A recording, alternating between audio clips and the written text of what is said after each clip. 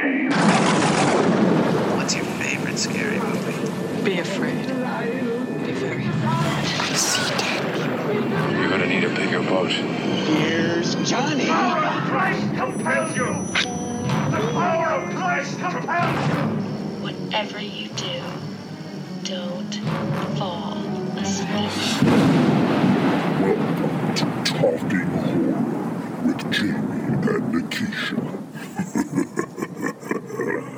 Hi, I'm Jamie. And I'm Nikisha, and this is Talking Horror with Jamie. And Nikisha.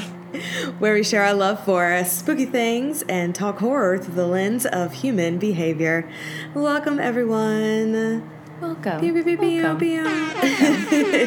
Welcome. And happy holidays. Yes, 'tis the season for screaming, I guess, on the Talking Horror podcast. So here we are doing all the things, and because 'tis the season, we are talking about the 2017 British Christmas zombie musical film, Ooh. Anna and the Apocalypse. New morning feels different than before. It's dawning, this thing I've been waiting for, and I'm flying. My feet won't touch the ground. I'm ready for turning my life around. I'm waking. Spent too long. Can we get some jingle bells? Which Yes, I can put in some jingle bells. Ooh, yes. That was my Sure. impression of jingle bells. We love the jingle bells. And I also get this confused with Anna in the Tropics, which I don't know Sure, why, okay. but for some reason, that's what I was thinking. When I was thinking about this. So this film was directed by John McPhail, and it's based off of Ryan McHenry's short Zombie Musical, which I am interested in seeing what that is. But this movie stars Ella Hunt, Malcolm Cumming, Sarah Schweier, Christopher Laveau, Marley Siu, Ben Wiggins, Mark Benton, and Paul Kaye. So obviously heavy spoilers for this if you have not seen Anna and the Apocalypse. It is streaming free as of now on Tubi, so go watch it. It's a very cute, short, 90-minute little bebop, and then come and Wait, what is it? listen to us talk Nikisha, about it. what is it? It's a cute little short bebop. Okay.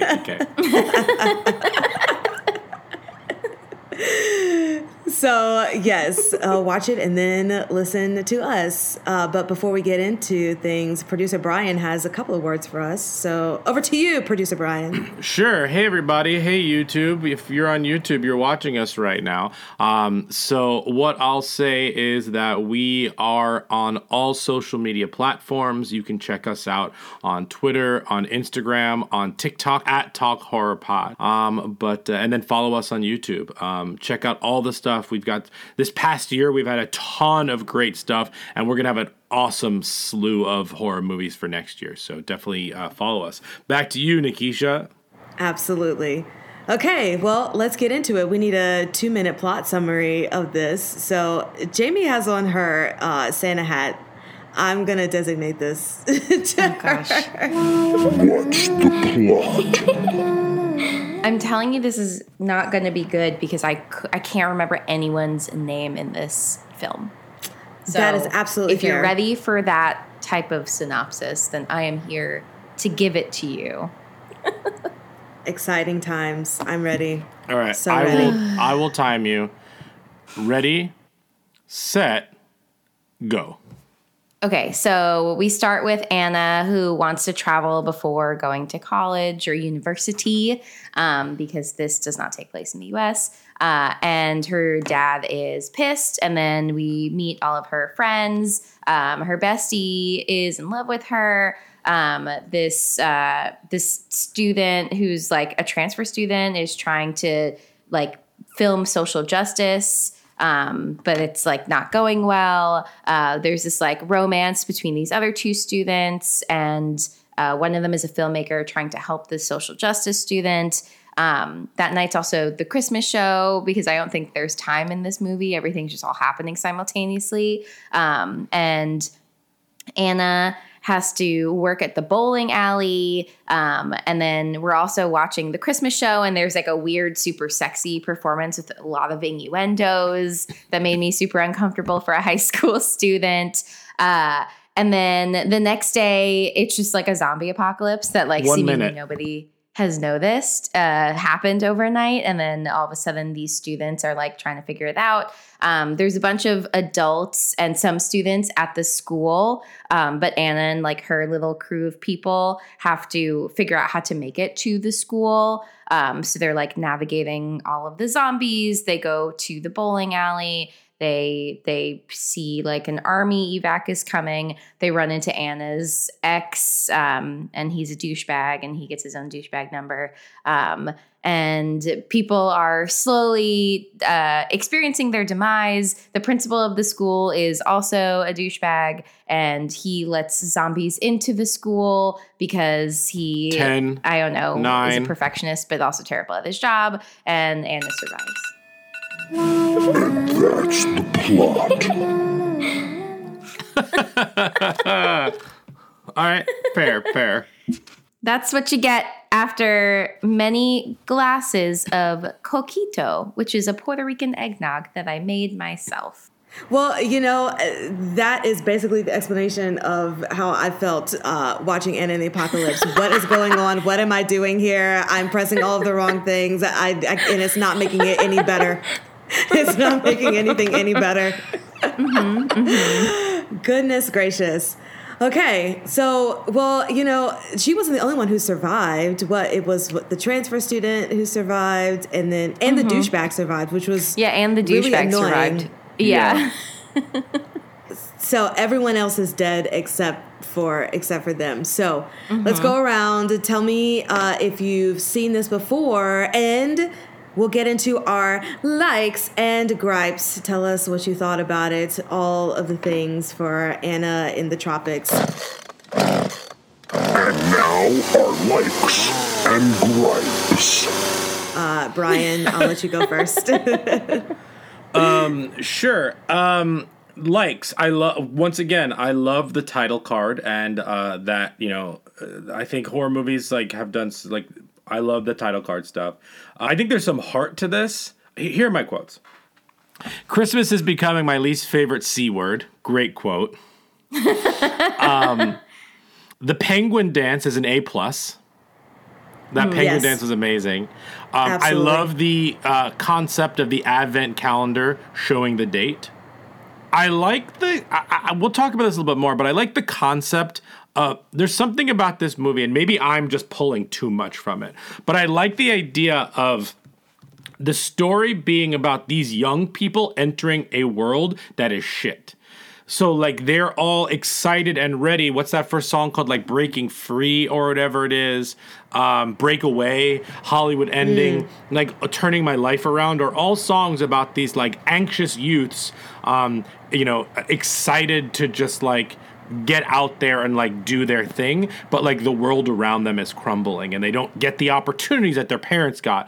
And I think that is a fascinating way to take this, if that's the way you want to take it.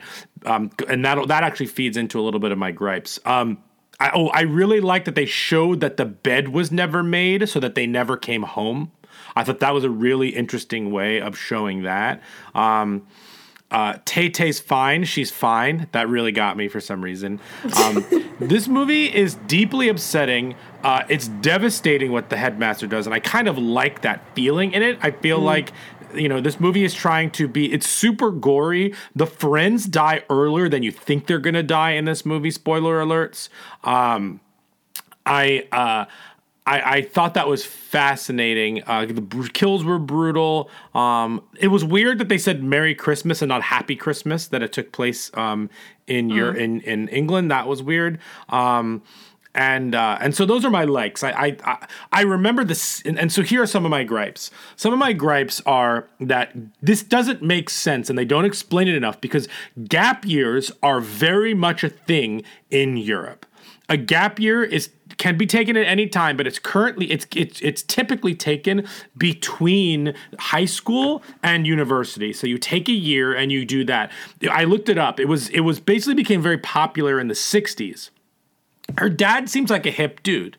I am shocked that this was an actual problem with the movie. It feels like this was made for Americans in some ways, because like that is I don't really see the problem with her taking a gap year when it is a totally normalized thing, like in Europe. So like that was a little bit weird. Also, she should backpack through Australia. It's amazing. I've done it. So that was like a very weird thing for me to like. I couldn't wrap my head around it because that's a normal thing that they do. A lot of this sounded like Dear Evan Hansen. Breakaway has a nice hook. Another quote. It's like Narnia threw up all over Oz. That got me. Great quote. I don't know if this movie was supposed to be serious or tongue-in-cheek, song-wise. The songs were good, but crazy cliche, so I wasn't sure if the songs were some songs were serious, some songs were not. Tonally, overall, I don't think this was like a well-structured musical in general. Here's a like, Bowling Alley is Thunderballs. Thought that was delightful. I remember sequences in this movie, not songs. Like, I do not remember these songs, but I remember like, the lunchroom sequence, dancing through town when the zombie apocalypse is happening, the principal singing his song. But I don't remember the songs. I think they kind of work in the movie though. I actually think this movie is really choppy and moves very quickly in a good way, and the songs slow it down. The songs do not do enough to move plot forward. Some do and some don't, and I think that really slows down. Also, the tempo of a lot of these songs are slower than they seem to be, and that really slows down the movie. I feel like the movie pumps the brakes when the songs come. We followed the hair trope, where Anna's hair gets more crazy the more messy everything gets in the movie. I would have liked more Christmas in the music and in the plot in general. Absolutely. I feel like it would just happen to take place at Christmas. It wasn't like a full-on Christmas movie, and that's up for debate. We don't have to do that here. The goodbyes in this are actually very sad. Like when they just wave at each other and like deeply when they're hugging each other in like the room, and she just like waves to them when they're being devoured is like really, really, really sad. But I know I'm rambling, but this is my biggest gripe. I have a problem in musicals when you give the douchebag or the evil male character a song, because it makes you empathize with them. The boyfriend who was terrible to her gets a song, and I do not like when that happens. Don't give a song to the person I'm not supposed to like. And that happens in Waitress when her husband in Waitress gets a little song. It's like, no, I understand why, because you're seeing it through her eyes, the domestic, like, the person who is abused verbally or physically. You're seeing what they see for a portion, even though you as an audience member know that they are not good. And I don't like that in musicals. And however, they try to redeem him, showing that he actually had to kill his father, who turned into a zombie, which is fine. But that does not ever excuse his twat behavior before his dad turned into a zombie and all of that. Like, I'm sorry, it does not make up for it. And the fact that he survives at the end and like really doesn't learn any lessons. I mean, maybe he does because he doesn't let like her kill their dad or whatever it is. But like, I just think that is poor writing. That should not have been the reveal. We should have known that's what he's going through from the beginning so that we can empathize a little bit more with him. And I think that was really bad. And at the end, okay, they all survive, but where to next? Now that she's free, like, has she actually earned it? Like, her I Want song is like Breakaway. You know what I mean? Or you could maybe Hollywood Ending or whatever it is. But sure, she escaped all this, but she has an ex-boyfriend who she like kind of hates. She has this American exchange student who like was her friend, and all of her other friends are dead. Her dad is dead. Her mom isn't there. Like, I just don't understand what transformation she goes through from beginning to end. She's more badass now, and now she'll get to do a gap year forever. Like, I don't get that. So, like, I enjoy this movie just from, like, sitting down and having it on. But, like, this is my second time watching it, and it was so much better the first time than the second time. The first time, you're just kind of, like, excited and enamored by they're doing a horror musical or whatever it is. And the second time through, like, this is not well structured or well written. I actually think this would have been much better not as a musical, because the songs slow down the movie and actually don't progress plot outside of maybe that. Caveat. Over-the-top villains like Scar or Ursula or the principal in this, it's okay for them to have a song. Okay, that's it. Thank you. And that was definitely parlor talk with Brian. It was definitely parlor talk. Come, sit, have a drink. It's parlor talk. But all good things that I'm glad that you said, because we don't have to repeat some of those things, because I absolutely felt the same way as far as this was my first time watching it, and I said there is no structure happening in this at all. What am I watching? There are things just happening that don't connect or make sense. Although I did enjoy all of the gore. I did enjoy all of the prosthetics and, all of the bloodshed and things. And I thought the singing was, pretty nice. I agree with you, Brian, that it seems like this did appeal to more of an American audience, specifically because the songs did sound like what musical theater is now, especially with, like you said, Pasek and Paul type of stuff. That's what the music sounded like to me. But what I want to go through some of my favorite quotes as well, because if anything, this is a wonderfully quotable movie, okay? And my favorite thing that the headmaster said, it was very early at the beginning when the two teens were making out, and he says, "Withdraw your tongues." Great line. Fantastic line. And Hollywood Ending, that was probably my favorite song of all of the songs, and I guess that was because it was more upbeat. But Brian, when I was watching this, I couldn't articulate how I felt really about the music in this, but you absolutely nailed it on the head in saying that it doesn't progress the story. So it absolutely does feel like things are slowing down. When the Anna and her friend are coming out and finally realizing that the apocalypse is happening, but they're singing that happy, cheery song while everybody's being devoured behind them. I was just so annoyed with it, and I was trying to figure out why I was annoyed, and it wasn't necessarily because, the gag and the joke is that they're like living their lives and things are happening behind them. Like, okay, that's, whatever. But I think it is a thing of this is not progressing anything at all. And the song felt super long too. It's like, okay, just realize that the things are happening so that we can move forward in the plot, because what is this accomplishing besides you just really doing horrible, bad dances in a graveyard on leading up to Christmas? This is not, it doesn't make sense to me. Totally. Yeah. Another one of my favorite quotes was, "The government will sort this out," because, wow, pandemic. Yeah. Another one was, "Iron Man lives," because they were talking about the people who would actually live during this, and they were talking about Taylor Swift, Tay-Tay, which you mentioned in your quote, and then I just thought to myself, because this was 2017, so I don't remember when Endgame came out, but I was just thinking to myself, oh, spoiler for Iron Man. Sad day. I also love the F, Marry, Kill, zombie Miley, zombie Rihanna, zombie Beyonce. Yeah. Just so great. Oh, and Steph is my favorite character. I was obsessed with her. I love that she made the most sense as far as decision making and human behavior in this. When she's like, "Why the hell are you trying to pick up your phone? Like, come on!" And she's just, killing all the zombies and doing what needs to be done so that people can be saved. So I stand Steph. I'm glad that she stayed alive because she made the most sense in the movie, or had the best decision-making things. Her goodbye wave to her two friends devastated me. Yeah. It was really sad. Also, I don't know if y'all, maybe just because I was half watching, but I didn't realize that the lady who had the heart problem was who's one of the couple's, grandma, until when we got to it, and then she was dead, and then I was like, oh, they're related? I thought this girl was just helping an old lady, like, which is just being a good Samaritan, a good citizen. It was weird.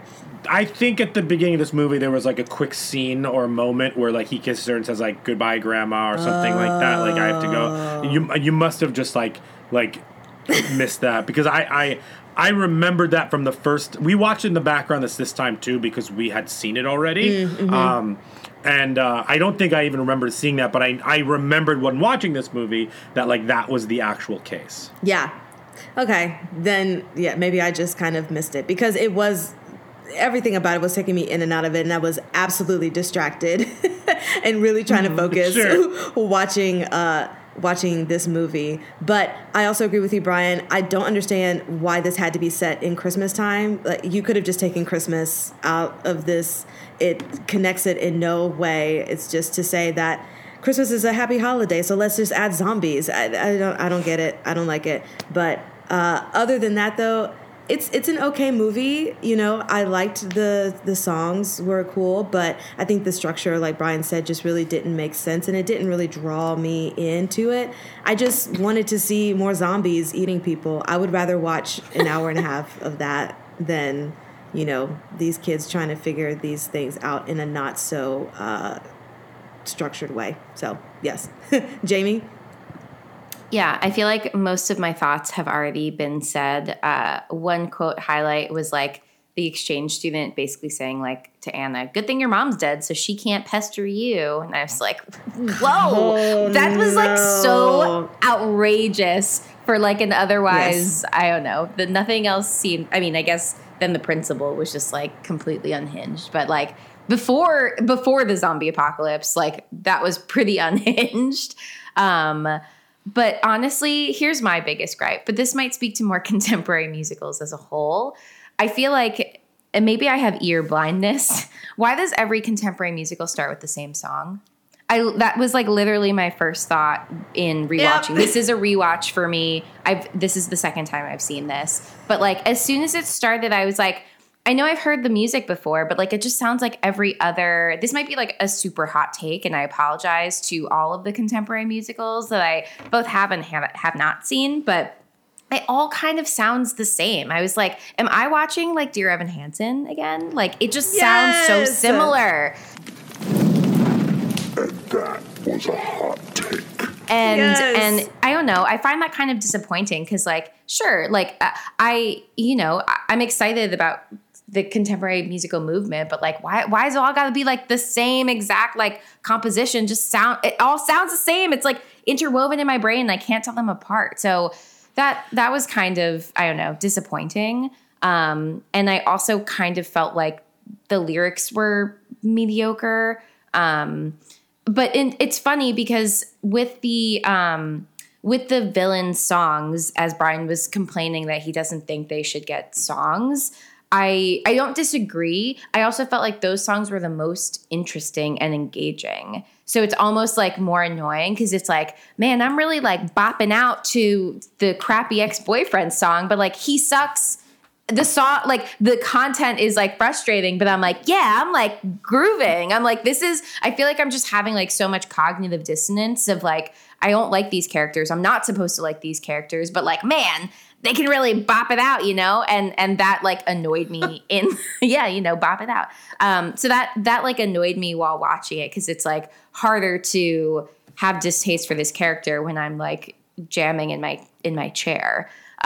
So I also thought it was interesting that they have all like multiple like villain characters and multiple villain songs. But it kind of made it feel more like amorphous and not clean cut. So I don't feel like all the baddies needed songs. I don't know.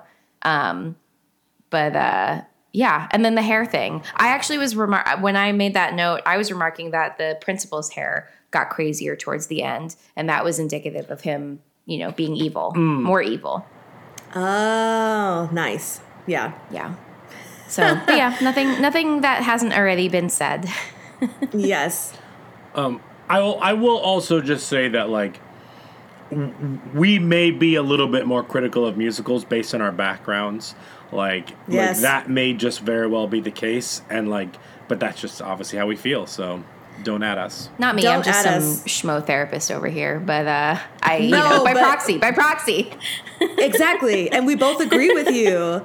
It all is sounding the same. And that is the problem with musical theater that I will not get on a soapbox about. But Jamie, you are 1,000% correct. And I will back you up every day of the week. Yeah. Jingle bells.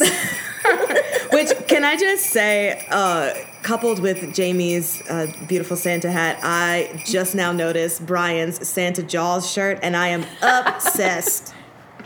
Obsessed. Oh. It's a great sweatshirt. Santa Jaws is coming. It's so good. For those not joining us on YouTube, it is a picture of Jaws wearing a Santa outfit with Santa's legs being consumed by Santa, assuming the rest of Santa is already inside of Jaws. There also is a wild movie called Santa Jaws. I think it's streaming on Amazon Prime now. That is just it's very bad, but also very entertaining. It's like not even an hour and a half.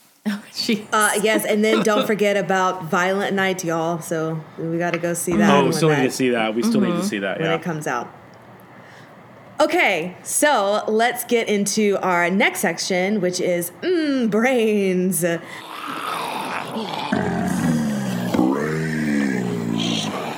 Which is so on the nose for this movie because so many insides on the outsides.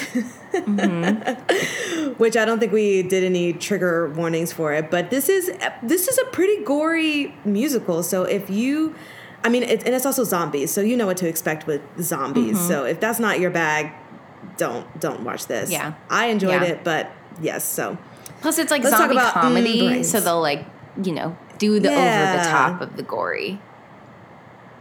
Right, exactly. So but even for it being over the top, it wasn't super, super fake to where it was just too, off to the left. But it was a fun time. I like a good, inside on the outside. So it satisfied my desire.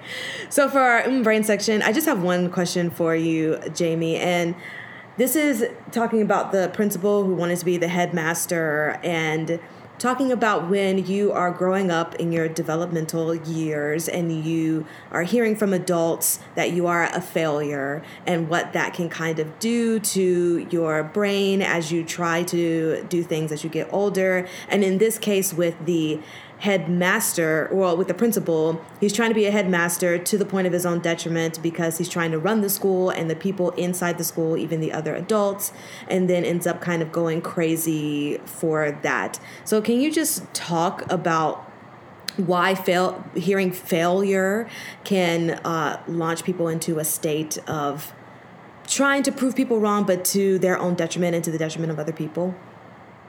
Yeah. And I feel like hearing those messages when you're young can do a variety of things to you. It undoubtedly impacts your sense of self, your self-esteem and self-worth, feeling confident in yourself. For some people, like you said, using those messages to launch themselves into success and using self-criticism as their form of motivation. But research actually shows that self-criticism causes more harm and makes you less likely to reach your goals. And we use that sometimes as a motivator, but it actually demotivates us. Which is something I talk a lot about with my clients. We talk a lot about perfectionism and how the ways that it makes us think about ourselves in the world actually causes more harm than when we speak to ourselves with self-compassion and empathy, and encouragement, and also cutting ourselves slack in moments when we need to, that those things actually really help move us towards, whatever version of success looks like for us. Whereas those messages that we're telling ourselves oh, well, we are a failure, that's actually causing so much more harm. And so his inability to be flexible, he was so inflexible and so rigid, in terms of the standards that he was setting in a very like not even realistic, I would say, way outside of himself. Like he was imposing these expectations on students, on the other adults around him. Even in a crisis situation, there was no flexibility to like the standards and expectations that he has. And I think that's again where it can really be harmful, because like not all situations are going to go the way that you want them to go. And like, how can you readjust expectations in a way that like actually serves you, you know, perhaps in a zombie apocalypse, but also generally in life? When we set unrealistic expectations for ourselves and for others, we find ourselves feeling frustrated and annoyed and disappointed and like hurt all the time. And you know, where's the moment where you're kind of like rectifying with that and saying like, okay, maybe there's something about my expectations that aren't working for me. What do I need to do to adjust? And that adjusting expectations doesn't mean that you have no expectations, that's like what I would call black and white thinking, where it's like all or nothing, this or that. That's very much the principal vibe I got, was like very all or nothing. It's like, it's either this or you're like a terrible student. It's either this or like, you know, these are the rules, and like there's no flexibility. But that just doesn't work for other people. So I feel like a lot of those messages can lead to, you know, setting unrealistic expectations for yourself and others, and a lot of self-criticism that is driving you, but also like causing a lot of harm in doing so. Yeah, that was a fantastic answer. You learn something new every day. No, it was. I mean, especially because a lot of people don't realize how much you talking to yourself and feeding in that negativity from the things that you say to yourself impacts you more than hearing it from the outside person. I mean, I think that's something that, you know, applies to everyone, because we all do it. But something that you just don't really think about, because like you said, some people use that as a motivation, but that's not necessarily the case. It's actually doing the opposite of what you think that it's doing. So it's so wild, but that's, yeah, great. Fantastic. Everybody, if you need a therapist, go see Jamie. She knows what she's talking about. Fantastical. Well, that's it. All that I have for Brain. So, do we want to go into Rotten Tomatoes, guys? Yeah, let's do some Rotten Tomatoes.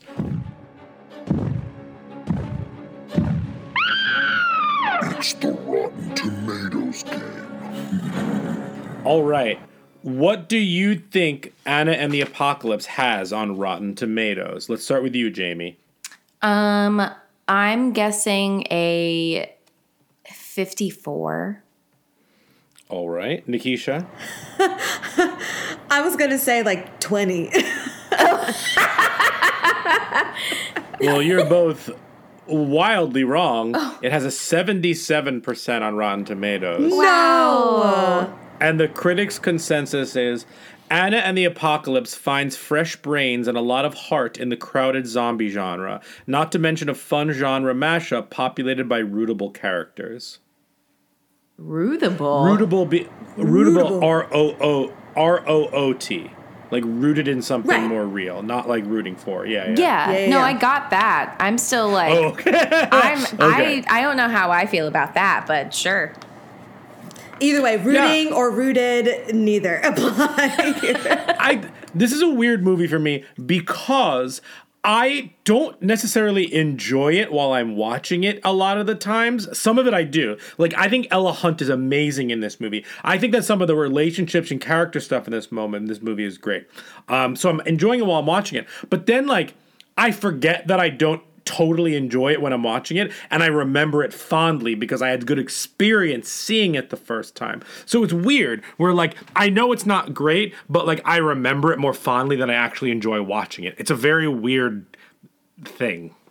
Yeah, no, it's just like the nostalgia of it. It's just like, I like it for what it is, or you like it for what it is, but it's still bad regardless. All right, should we do our 4 S's? Yes. Skulls, scares, shakes, and suggestions. The Talking Horns 4 S's. All right, the 4 S's are skulls, scares, shakes, and suggestions. We are going to rank these 1 through 10, and then we'll do our suggestions. Jamie, why don't you start with us? Skulls is obviously mental health, human behavior. Scares is how scary was it, and shakes is how much will you forget it or remember it. So for skulls, I have it at 3 because I can't really picture a world where I wouldn't know that there's a zombie apocalypse happening and be dancing around in a graveyard. So that really bumped it down quite a few points for me. And I just generally don't think that people are doing a ton of peopling, which is why the comment about being rootable kind of made me question. Like more, I guess people's decision making doesn't feel rooted in reality. So as much as the principle sucks, like I don't think that anyone would like open up a door to zombies. Maybe I'm just a glass half full kind of gal. For scares, I'm giving this a 1. It's not very scary. I think some of the gory images are like, ooh, gory, spooky zombies. But no jump scares, nothing truly shocking. For shakes, I'm giving the 3 because, as I mentioned, I couldn't remember a single character's name, and this is the second time I've seen it. And similar to Brian, I really remember like random sequences rather than like the whole movie through. So it's not really one that's like taking up a lot of space in my brain. Absolutely. For skulls, I'm going to give it a 2 for Steph alone because she was the only one who I thought made all the great decisions. For scares, I'm also going to give it a 1. And for shakes, I'm going to give it a 2 because of that Life is Not Hollywood movie ending, whatever, because that song was a bop. All right, I'm going to give it a 4 for skulls. I think it's really trying to do something and say something. I don't think, pun intended, I don't think it's fully fleshed out. I would have preferred a movie musical about zombies and young people and gap years that is about them like going into a world that has been ruined by the generation before them. I think that is a more interesting story to tell, especially around Christmas time. Also, they're talking about all of this as if it's like June and they're graduating, which is not the case. And that was a little bit of a weird thing to do. Scares, I'll put it at a 2. Some of it was really fun, gory. I'll put it at that. I'm going to give this a 6 for shakes because I don't dislike it as much as the two of you do. I definitely have a lot of like fun watching it, even though it wasn't as good this time. And it will always make a list of like horror Christmas movie suggestions or horror musical movies, and maybe that's just because it's a limited list to begin with. But that's I would make it a 6 for me. All right, Jamie, any suggestions that you could pair this with in like a Walmart 2-pack? Yeah, I mean, I feel like the obvious ones would be Shaun of the Dead. I'll even give you a 3-pack, Zombieland. I could not think of, I at least have not seen another horror musical that I could think of that would go well with this pack, but y'all can prove me wrong. I just can rack my brain that I've actually seen. Sure. Nikisha? Okay, Jamie did take one of my suggestions, which was Shaun of the Dead, which I've never seen actually, but I feel like it's comedy and it's zombies and it would work well with this. Yes. We'll have to do that. Oh my gosh. We're going to put that on the list. We have to do that. Great. We're putting that on the list. Excited. Okay. And then if you want just Christmas horror, Black Christmas. And then if you want just a horror musical, my favorite of all time, Sweeney Todd. All the blood, way better music, great things. I mean, I wouldn't pair it because the two are not, Sweeney Todd is the upper echelon of everything, Sure. But if you're wanting horror and musical and you want excellence, Sweeney Todd. Mm-hmm. So I'll stick on the horror movie musical train. Rocky Horror Picture Show. Oh, wow. And I don't enjoy it. I this next one I don't enjoy, but I know a lot of people do. And if you want pure camp and not good horror musical, but some people love it. Repo the Genetic Opera. Yes. Some people love that shit. That is not me. I do not. But if we ever did it on here, I would tell you that my shakes is probably like a 7 or an 8 because I'll never fucking forget it. The little blue vial. The little blue. Listen, Paris Hilton, man. Great. I know. I at least remember those songs. How do I remember those songs more than I remember these songs? That's true.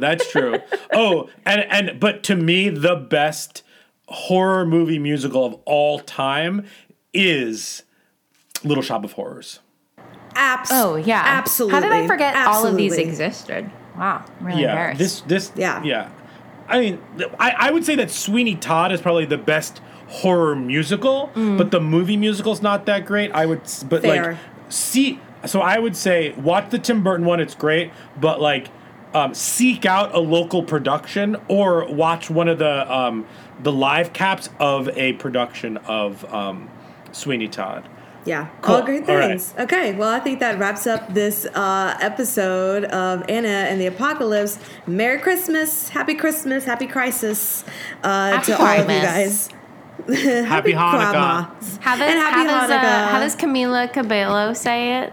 I'll be home for Christmas. Something like that. That is fantastic. We probably should have ended on that note, but you got to follow us, guys. So we got to tell you how to follow us. Yeah, follow us at Talk Horror Pod on all social media. You can find us at on Spotify, on Apple Podcasts, everywhere we get podcasts. Rate and review us there. 5 stars, please. And thank you. Okay, now you can sing the Christmas song. Okay. I'll be home for Christmas. Oh, man. It never gets old. Bye, guys. I know. Bye.